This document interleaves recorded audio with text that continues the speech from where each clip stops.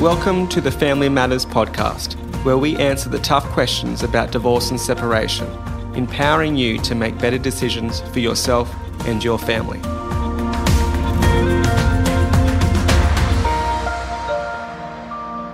Welcome to the Family Matters Show podcast, episode number 26, which just goes to show we've been doing this for a while.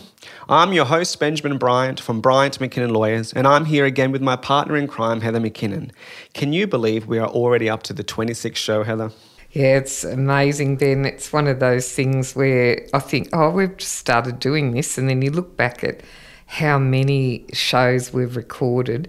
It's a huge resource library now. I know every day I say to clients, look, just click on the website, go to the podcast, and you'll find things that will just give you a much better depth of knowledge on the topics that are relevant. So good. And we go along recording a new episode every month, and somehow over time it just becomes a full resource library for us. It's so exciting. So this month we'll be adding to that library with a show all about do-it-yourself divorce. Now, I think some people might be suspicious about the idea of a family law firm spruiking DIY divorce, but contrary to popular opinion, not all lawyers are here to charge like a wounded bull.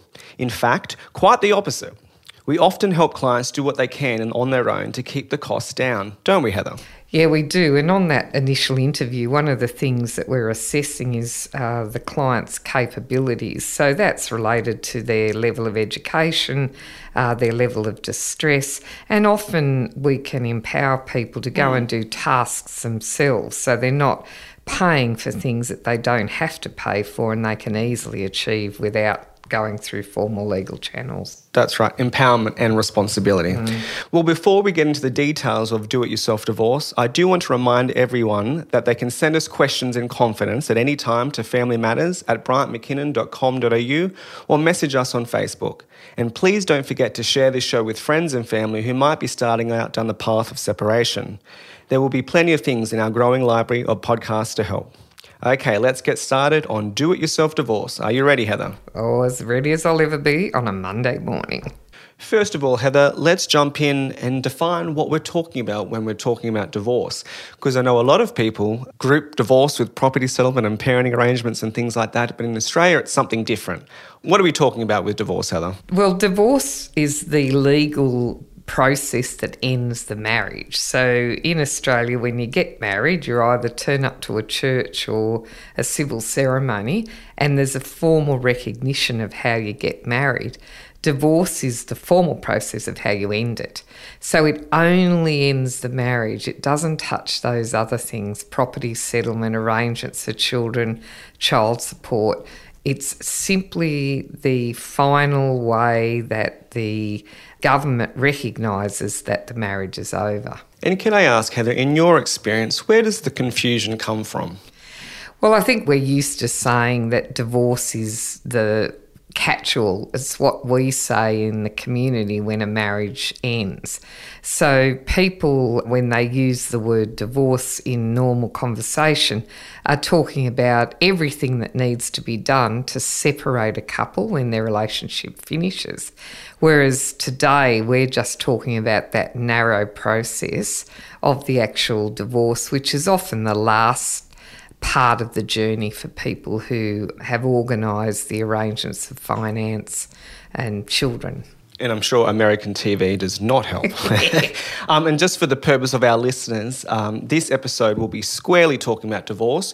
We have, of course, done, 25 other episodes on parenting and property matters. So make sure you check out those episodes if you're thinking about do-it-yourself property settlement or do-it-yourself parenting arrangements. But Heather, I will bookend this podcast today with a couple of questions on those things, but just a reminder to our listeners, today is squarely on do-it-yourself divorce. So Heather, who is eligible for a divorce in Australia? Well, that's a good question. Sometimes it's not that easy.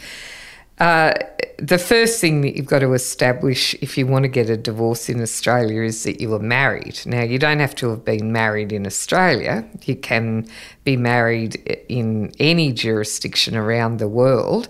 And the test that we apply is, was the marriage recognised by the government of the country that you got married in? But even that gets hairy. I mean, there are lots of people in Australia who come from jurisdictions where they don't have a well-established bureaucracy. And so the only way of establishing that you are married is to have eyewitness accounts, for example, that you turned up to the local church in El Salvador and, you know, there was a minister there in 1983 and you think you're married. So it's not as easy as it would seem, but most people who we see who want a divorce can give you a marriage certificate, which is some sort of official document. So I've had a client that thought they were married, but they actually weren't. Oh, it was a Wiccan ceremony, jumping over broomsticks or something. I'm like, was it registered? Did you get a marriage certificate? This didn't even cross their mind. This, in their mind, for the last 15 years or so, they just assumed that they were married. But of course, it doesn't really matter until you get divorced. And look, the number of those packaged before COVID, escape to Fiji or escape to an island with your family and friends and get married. Drink out of the carver bowl. Yep, but there was never any recognition by the Fijian government. So, it seems like an easy question, but it is one of the first hurdles often when people are getting divorced is, were they actually married? And Heather, what is the second element of a divorce? Well, you have to have lived in Australia for 12 months immediately prior to the separation. So that's another interesting element in Australia of jurisdiction, because we have a lot of couples who have residency in numbers of countries. Like you and I, even in our practice, will see executives that have lived in various cities around the world, but it's not clear whether they've lived permanently in Australia for the year before, because they've been in and out of the country on business. And so perhaps their spouse may have been. Yeah, particularly in those international marriages. I mean, I think you and I are working on a tricky one at the moment where they had spent significant time in Australia, New Zealand and Canada, and the lawyers in the three countries have been working for a year to separate their finances because they've got assets in every jurisdiction. But for the divorce, in the main, as long as you've resided here, you're pretty right to go. If you haven't resided here, you have to go back through the trail and look at which country you can establish jurisdiction in. And the separation period, Heather, you have to be separated for 12 months, no? Yeah, and that looks really easy, doesn't it? But that's one of the other hard bits of this. As COVID's hit, heaps of people have separated under the one roof, a lot more than we would normally see, because the rental market is so atrocious that people can't get away. A lot of people ask, is there any way around the 12-month period? A lot of people, testy breakup, things are all tumultuous, and they just say, I just want to get divorced. Is it possible to curtail the 12-month separation period? No, there's not, unless you come in and tell the lawyers he's separated some other time. I mean, I know people backdate their separation dates. I mean, it's one of those things where it depends on people really looking at when did one of them tell the other one that it was over, because you do get these situations where people live upstairs, downstairs, or they live in garages, they live in granny flats in the backyard. There's some really complicated arrangements, and I think we're going to see heaps more of them over the next couple of years because people have been joined at the hip when they didn't want to be. Thank you, Heather. For the next part, I'm just going to run through quickly how people can start off with a do-it-yourself divorce. Most divorces are done online these days. You don't fill out a paper form and send it to the registry. It's mostly done online. So before people get started, what they'll need, as you said before, Heather, is their marriage certificate. They'll need a clear copy of their marriage certificate, and they'll also need a credit card, because marriages are expensive, but so are divorces. Then they have to go to the Commonwealth Courts portal. So the Commonwealth Courts portal is a website essentially for the family court, the federal circuit court, for online filing, and you can see where your matter's up to and your interaction essentially with the court. Divorce is no different in terms of court proceedings. It's a short court proceeding, but a court proceeding nonetheless. So our listeners, you would have to log on to ComCourt. So you'd have to register as a new user. Once you're in, you then have to start a new file. You then have to do application for a divorce. Then you choose the Federal Circuit Court, and the listeners should choose guided option. So you'll see that there's an option that's guided and unguided. Unguided, it's straight up forms, allows you to fill in and complete and click.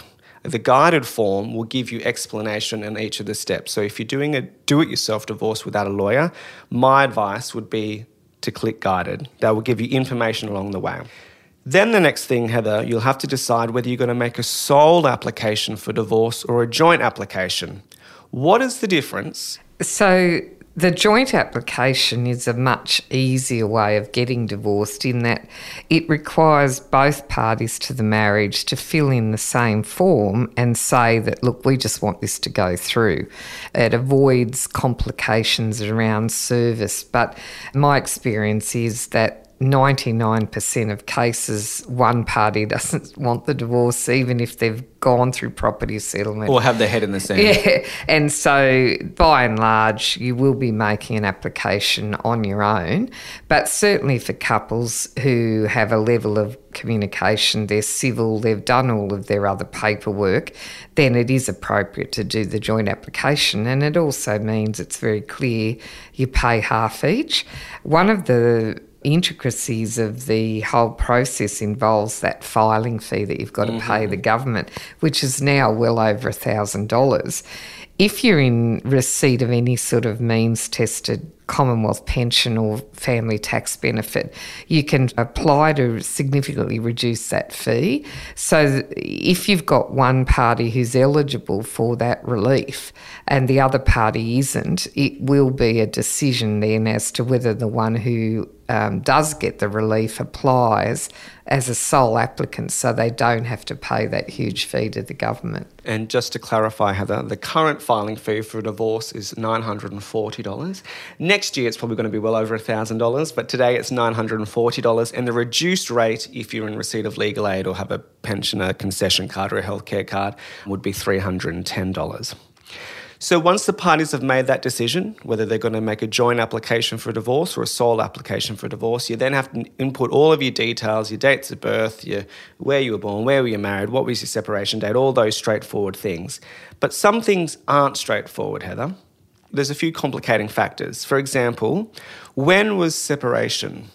Yes, so the legal definition of separation is when one spouse clearly communicates to the other that the marriage is over. Now, for most people, they recognise that date as the date when one person leaves the shared house. So the furniture truck turns up in the morning and have a nice life. But of course, that's not the case with every separation. Some of the unusual ones in the area that we practice in, we have a lot of FIFO workers who either work, for example, in the merchant marines, or they work in the mining services industry. And those marriages are characterised by long absences between spouses, where someone might be regularly out of the country or in a mining site for months at a time. So you get these unusual circumstances where someone will want to backdate the separation to the last swing shift and say, Joe went to work in March and the marriage was over. When Joe gets the papers, he said, it's a shock to me. No one told me I was getting separated. So it's all about making sure in the documents that separation date is clearly identified, and it allows the spouse who's on the other side of the application to either agree or disagree. And like you said before, people sometimes backdate, and that's normally, by agreement. Heather, you mentioned before separated under one roof. I won't get you go over that again. Married less than 2 years as an additional requirement for couples married less than 2 years, yeah? Yeah, so this is a historical holdover. When the Family Law Act was passed by Parliament in the 70s, there was a huge objection to it from the right-wing conservative religious lobby groups. And so one of the negotiations was that if a couple had been married for less than 2 years, they would have to go through compulsive marriage counselling. That was a recognition that often people get the wobbles up in that first couple of years. And back in the 70s, people were getting married in their early 20s. So over time, that part of the Act has remained. And if you have been married less than 2 years, you are required to go to an approved family practitioner who puts you guys through a test, really, a series of sessions to check that the marriage is done and dusted and can't be saved. I think it's still useful. We don't see it very often nowadays, but there are people who do live together for years in de facto relationships, and then right at the death knell they decide, if we get married, that might save it. So they've been married less than 2 years, but they've been living together for 10 years. So you see all sorts of situations around that, but it is important to remember that if it is less than 2 years, off to counselling. And Heather, we've gone to pains to say that a divorce is separate to the parenting arrangements for children, but of course the parenting arrangements for children are considered by the court at the time of divorce. If you're doing a parenting dispute, proceedings, the court is looking at the best interests of children. When a court is looking at a divorce, they're looking for proper arrangements. What does proper arrangements mean? Yeah. So the divorce is often the only time that the court will see what's happening to little ones in a family, because not many people actually go to court over their kids. So there's boxes you'll see in the form that ask you to talk about which schools the kids go to, how they're progressing with their health. Do both parents contribute to their ongoing upkeep? And what you'll see, judicial officers who do the divorce list will sometimes stop a divorce going through because they're not satisfied that the kids are seeing the other parent or that there's proper financial arrangements in place. So the general rule of thumb when we're in these cases is that you tell the judicial officer doing the divorce up front, look, they're not seeing dad, but there's litigation before the court, or mum's providing all the financial support because dad's unwell and on the disability pension. Like, they need to drill down and check that the system's there to support the kids if required. So it's that last check, if you like. What if you can't locate your spouse? Yeah, it's amazing how many people do disappear. So you'll see in the forms when you lodge them that you've got to personally serve or arrange for personal service. And there's a lot of people who, particularly when there's no kids, disappear off the planet and you can't find them. So there's special provision to allow a divorce to go through even though the ex hasn't been found by process servers or the normal channels. What the court will do is make sure you've used all reasonable attempts to locate them. So the sorts of things we get in those cases, Ben, are orders that you serve them at their Facebook or email account, that you serve the documents at their parents' house by registered mail, that you give evidence about when the last time you knew where they were living was and why you can't now find them. So it isn't impossible to get divorced if you can't serve the other spouse, but it does get much harder because the evidence that you've got to give the judge on the attempts to find them becomes quite onerous, and it's pretty difficult to get that evidence if you're not used to doing it. So if you get stuck on that, you might need to get some help from a lawyer to give you a list of the things you should do if it's becoming obvious that you're not going to be able to find your ex. And I was going to jump to that a bit later on, Heather, but we'll jump onto it now. Ordinarily, you'll be required to have someone personally serve your spouse if it's a sole application. So the court is aware that that person has been offered what we call procedural fairness or natural justice, that they're aware of the divorce hearing and they can respond or attend the hearing if they want to. And if you can't locate your spouse, then you have to ask for permission to break that rule, essentially, and do it with Facebook or email, or like you said before. I would refer our listeners at this point to our podcast that we did with Steve Wallace of SWA Investigations, who essentially we employ on a daily basis to serve divorces. So even if you do it yourself divorce, I would not do it yourself service. I would always engage the professionals.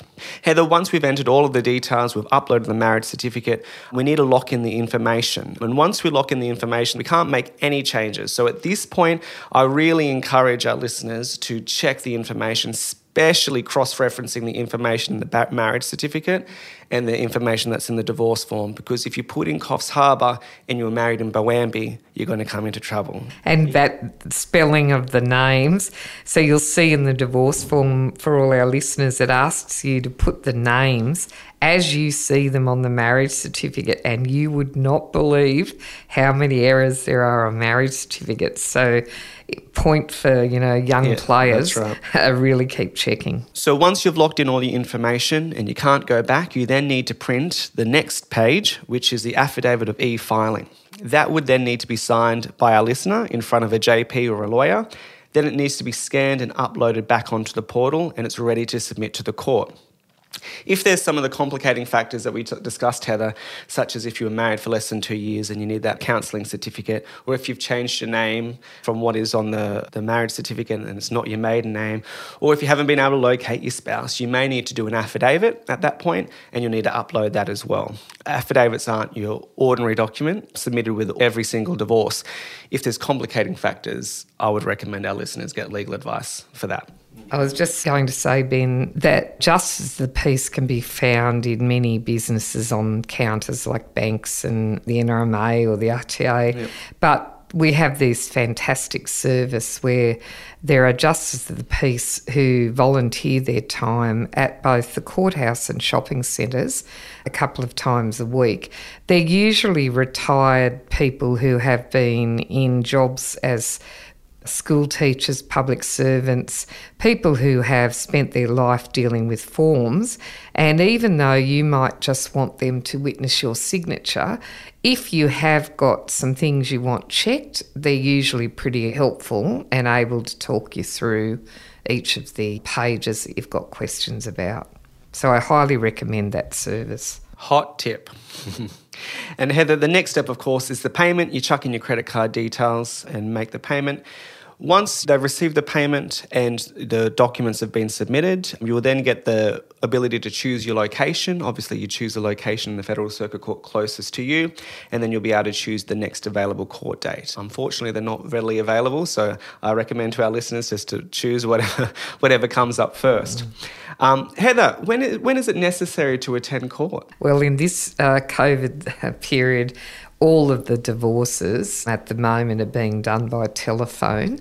There is increasing information available to the profession that's going to continue post-COVID. Of course, if it's a joint application for divorce, you do not need to attend court at all. If it's a sole application and there are not children under 18 years old, then you don't need to attend court at all.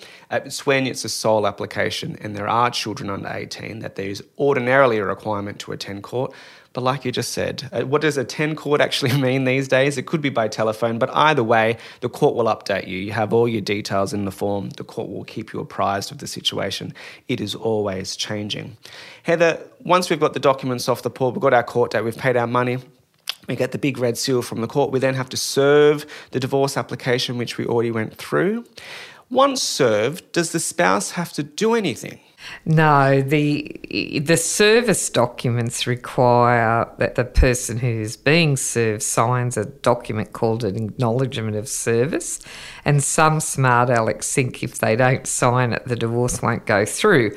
The reason you have a process server or an adult not related to people to serve is that if someone's going to be an idiot and say, I'm not going to sign it, you can't get divorced, the person who's served it does an affidavit to say, I know him, I gave him the documents and he said he wouldn't sign for it, but I'm satisfied that he got it. So that's how we get around that. We've seen some pretty interesting examples of people trying to evade service. But you can run, but you cannot hide. Heather, of course, the next thing is the divorce hearing itself, the court event. What can people expect? So the divorces tend to be done in bundles, Ben. So a judicial officer who is given that list will have a day where they'll do 10 divorces an hour for 5 hours. Usually when you file your divorce, you'll be given a specific time that it's going to be on, and it'll usually be a window of an hour where they'll do 5 to 10 divorces when yours is listed. So what happens is when your matter comes on, the judicial officer will ask you what documents you're relying on. So you'll let them know that you filed the marriage certificate. You'll tell them that you've filed the divorce and the day you did it, and you'll tell them that you filed the service documentation. The judicial officer usually will have read all of those documents, and if they've got any questions about any of the documents, that's when they'll ask you. You don't need to be shaking in your boots, although most people are, because in my experience, the judicial officers are there to help you get the divorce, and if they pick up a problem with your document, they'll talk you through what you need to do. So it is important to have a pen and paper with you, because if there's something wrong, they'll say, look, I'm going to put this over for a month to this date, and in that period of time I want you to do these jobs. Yep. So the way to enter the hearing is to think of the person as someone who's trying to help. They're not trying to make your life difficult, but they can only grant the divorce if the legal requirements have been properly adhered to. And if they haven't been, they're going to help you get there. So just think about them as a helper. Don't think about them as the headmaster when you were 7 and you were going to get the cane. Right. That's the big trick. You're not in trouble. Yeah, you're not in trouble. So Heather, people rock up to the divorce hearing. The registrar finds that they were married, that they've been separated for 12 months, that their marriage has irretrievably broken down, and grants a divorce order. What happens next? When can someone get remarried? So then you've got to wait a month and 1 day. So the reason the Act of Parliament says that you've got a further cooling off period of a month and 1 day is to allow people to reflect and maybe change their mind. It does happen. But it also means that if someone's really certain that legal requirements haven't been met, they can make an objection to the divorce in that period of time. So, we'd only see 1 in 1,000 where something happens in that 1 month and 1 day. So if there's some urgent reason for remarriage, you must remember to ask the court at the time of the hearing to shorten the time. That need for remarriage in a quicker time historically came about when you had people who, for example, had become pregnant and wanted to be legally married before the birth of the baby, but one of them had forgotten that they had an ex-partner. Very rarely would you see that nowadays, but there is provision to shorten the time in emergency situations. And Heather, once divorced, what impact does that have on a parenting matter? In relation to parenting matters, the divorce really has nothing to do with anything other than saying that the parents are divorced. Where it is really important is in relation to property settlement. At the moment, the judge will pronounce a divorce and tell you that in 1 month and 1 day you'll be able to get the divorce. Because of the way the computer systems are set up, you normally can't print it off for about 5 to 6 weeks after the divorce. When you print the divorce off the computer, there's this huge warning on it. If you have not done your property settlement, you now have 12 months to do it. So it's really important that people understand that that time frame is a critical thing. The other thing to remember when you get divorced is that you do need to review things like your wills and your estate planning, because the divorce changes the legal status of the relationship between parties, and there are various areas of law that then come into play in a different way because you are divorced. And so we just stepped our listeners through a do-it-yourself divorce. When would it be, in your mind, not appropriate to do a do-it-yourself divorce? When would you need a lawyer? I think the biggest area of dispute is around when did separation occur in property settlements. So there can be very serious implications around that date of separation. For example, if someone inherited wealth after the separation, people who aren't paying attention to detail, may put in a separation date that has a material impact on their property settlement. Certainly the other area is if you're in a very violent situation and you're fleeing from it, the divorce can trigger some sort of reaction in, particularly in males who see marriage as like a property contract.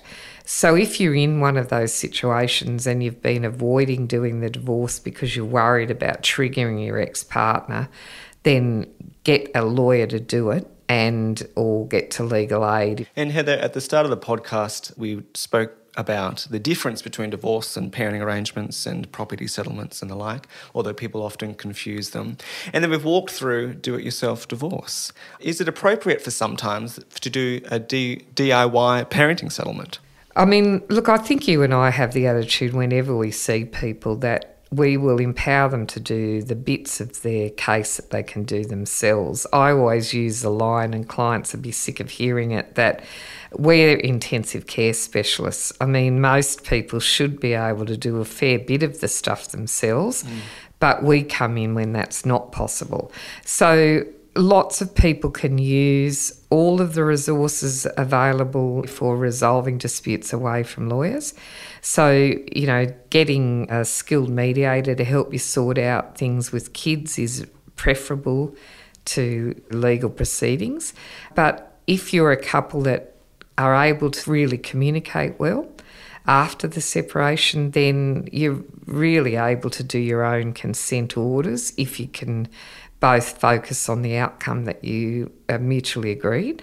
So every case is different. I think the key is whether the communication level remains functional.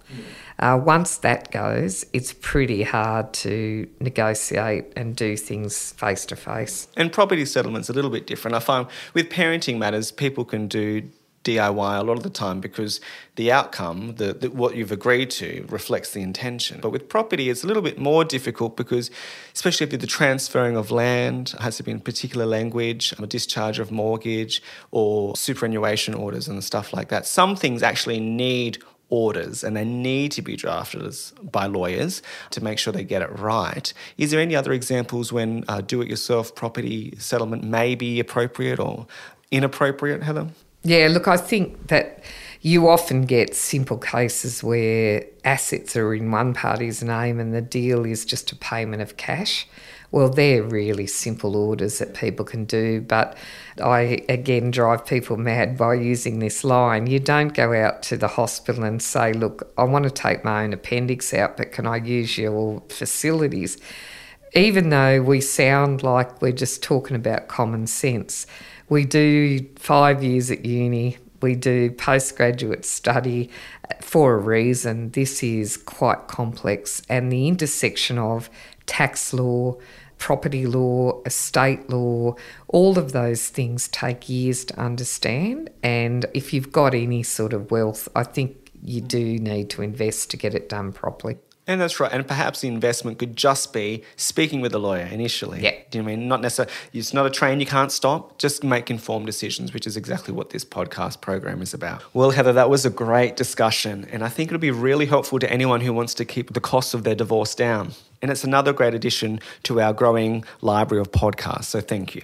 You're welcome, Ben. I think it's really important that people are empowered to make decisions themselves, and hopefully we can help them continue to do that. Agreed. And next month we're going to bookend this show. We're balancing this DIY discussion with a show all about lawyers and how to get the best out of them. If you aren't going to go it alone and you do invest in the legal assistance, then we want to get the most out of that investment. So that means choosing your lawyer wisely and working with them effectively. So next month, we're going to share our tips on what to look for in a good family lawyer and how you can work with your lawyer to ensure the best outcomes. If you have specific questions about family lawyers and how to get the best out of them, please send them to familymatters@bryantmckinnon.com.au or message us on Facebook. Feel free to also share stories about things that have worked well or not so well with your family lawyer. As I always say at the end of this show, please don't forget to share this podcast with friends and family who need it. Also, a reminder that you'll find links to any resources mentioned, plus a full transcript of today's show in the show notes on our website.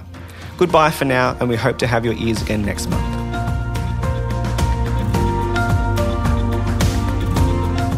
The information provided on this podcast is general in nature and not a substitute for personal legal advice. We recommend you consult an accredited family law specialist.